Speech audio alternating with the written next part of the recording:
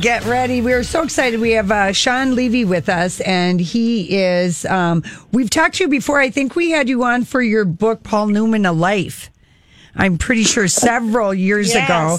And you're a delicious writer. Your new book, The Castle on Sunset, Life, Death, Love, Art, and Scandal at Hollywood's Chateau Marmont. You totally made the walls of this whole hotel talk with your delicious research and interviews. Oh, thank you so much. What a nice way to start. Oh, I mean, I'm telling you, and this is Lori, and I was reading your book poolside at the Bellagio, and it was kind of delicious reading about this kind of amazing hotel in Hollywood. And, you know, then there I am staying right across from the Flamingo and sort of the intersection of how Las Vegas and Hollywood and the stories, I just was like, just so delightful to read. What made you be interested in unraveling the Chateau Marmont? Well, I always wanted to write a book about the Sunset Strip in the 60s, and I could never quite figure it out. And in 2016, I was looking for a new book subject with my editors and was batting that Sunset Strip idea around, and one of the editors just said, well, what about Chateau Marmont?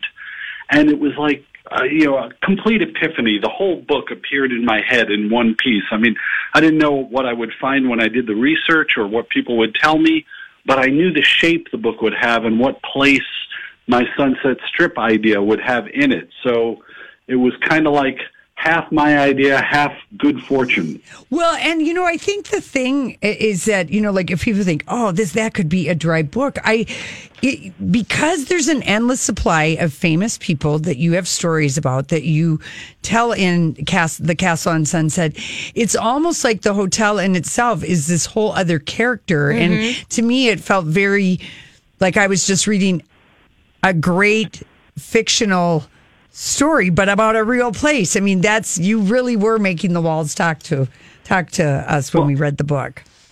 Thank you. It's a biography of a building. Yeah. And the building happens to be on this famous corner on a famous street. It had 5 or 6 ownership periods that represented different phases of history. And in each of those phases, it entertained famous guests. So people come and go, just like in a hotel. Jean Harlow, Roman Polanski, James Dean, John Belushi. But the hotel is always there, and that was the fun of the story, that I got to tell the downstairs story, the maids and the parking valets, and the upstairs story, which is the celebrities. Yeah. And one of the things about the Chateau Marmont that Lori and I experienced is the first time we went there, we couldn't figure out how to get in. We couldn't figure out how to get in. Yeah. And it's changed over the years. Where the restaurant is now used to be the front entrance, and you could come up from the street or the parking valet area. Now, it doesn't look like an entrance at all, but that's partly because it was built as an apartment building. Yeah. It didn't have a grand driveway, and you didn't see it from blocks away and say, oh, that's where we're going. It was 43 discrete units, all with their own kitchen, obviously, since they're apartments, and sitting area and bath. And when you go in there now, you have a suite. There are no regular hotel rooms. Everyone's got a large setup. Yeah. And that added to the privacy. You didn't have to come through a grand lobby or be greeted in a public place by someone who was parking your car. You pull up in a garage. Right. It's cool. So, Shawn, when you're researching the book, because boy, I'm sure this was just amazing to put together. And what were some of your surprises? Oh golly, the book is filled with. Yeah, well, it is. I know it is. But what ones do you think that we'd heard about before, that people kind of knew about, or ones that you absolutely no one knew this story? There are things in there I didn't know that John Cheever had stayed there and written an important story and written about the hotel extensively. Even Cheever scholars hadn't connected him to Chateau Marmont. I didn't know about an owner named Erwin Brettauer, who owned the hotel for more than 20 years and funded resistance to Hitler in his native Germany and funded classic cinema, and then became a very progressive owner of a Hollywood hotel. Chateau Marmont, I didn't know prior to writing the book, was the first showbiz hotel on the west side of Los Angeles to be racially integrated. So it was just filled with things like that. And then little things, the guy who owned the hotel for a year and his wife wound up being one of the chief advisors to the guru Rajneesh, who took over the town in Oregon. Oh, yeah, the documentary. Yes. I remember that.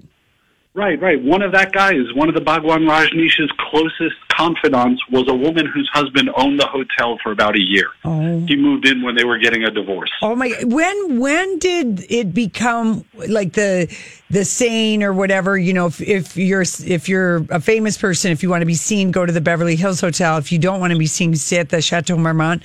When did that reputation come into play? That started very early. The apartment house was built in 29. It was sold and converted to a hotel in 32. And soon after that, Jean Harlow was there on a honeymoon, during which time she cheated on her husband.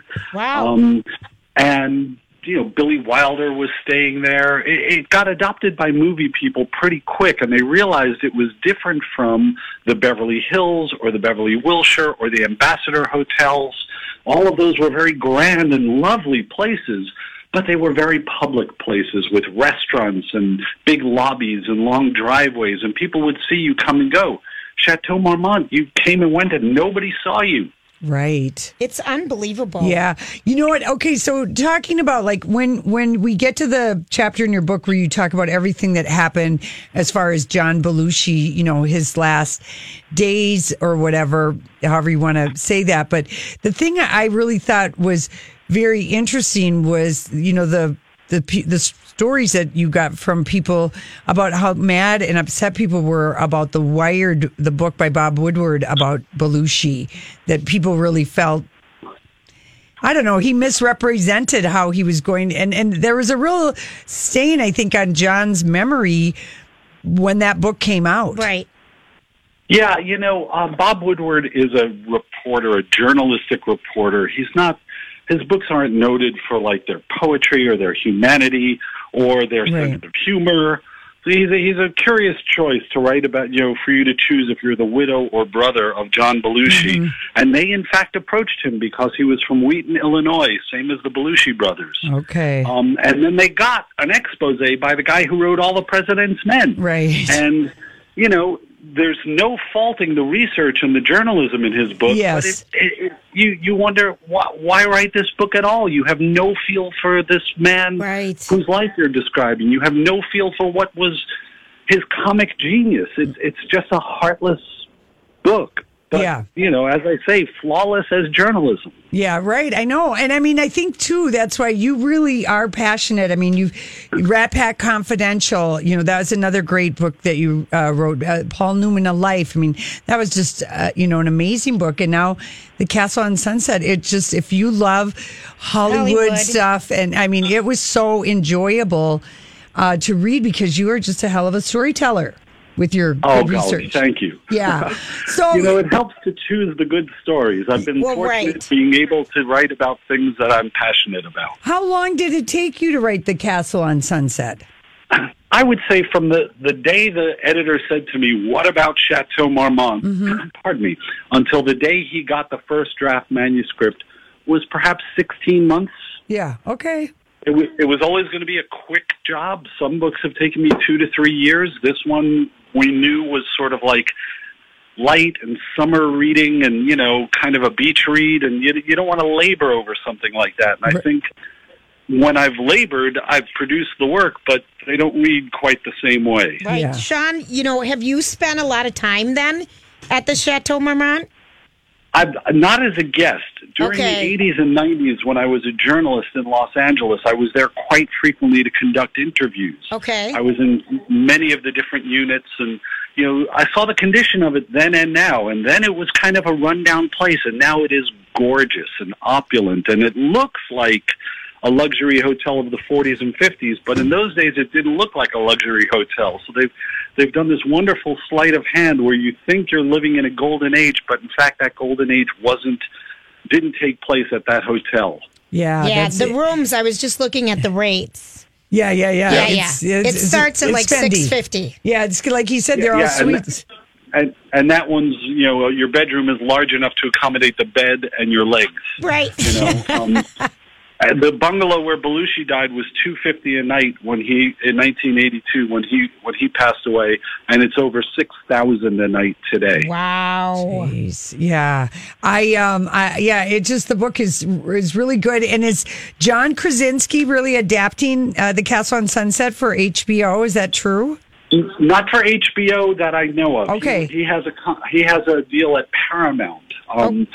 So to Paramount make this Television is a production company. Okay. We're not quite to an announcement yet, but we're always hopeful that John and his partners are finding the right person to do the job. Okay, Are you good. excited? That's exciting, yeah. Shawn. It is exciting, but I don't want to. Okay. I'm not the guy in Monopoly yet, looking at the yachts and trips around the world. All right, tell us this then. What is the last great book that you read or that's on your nightstand that you're going to get to? Oh, I just finished a book called Daisy Jones and the Six. I love Laura that book. just read it. Yes, it's so great. It's a fictional history of a fictional band from the 70s, and it's so lifelike that I kept looking through it for pictures of them. Same here. I Googled when I was done with the book. I'm like, this has to be a real band. Yeah, I loved it. Yeah. You know who some of the stories are about. They're really like Fleetwood Mac stories and the Eagles and things like that, but it doesn't matter. Yeah. That girl did such a great job. That woman did such a great job writing it.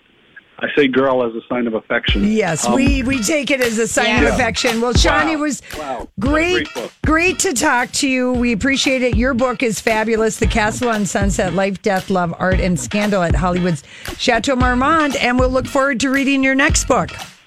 Oh, thank you so much. I think you'll like it. Okay, good. thanks, Thanks, Shawn. Shawn. We'll be back.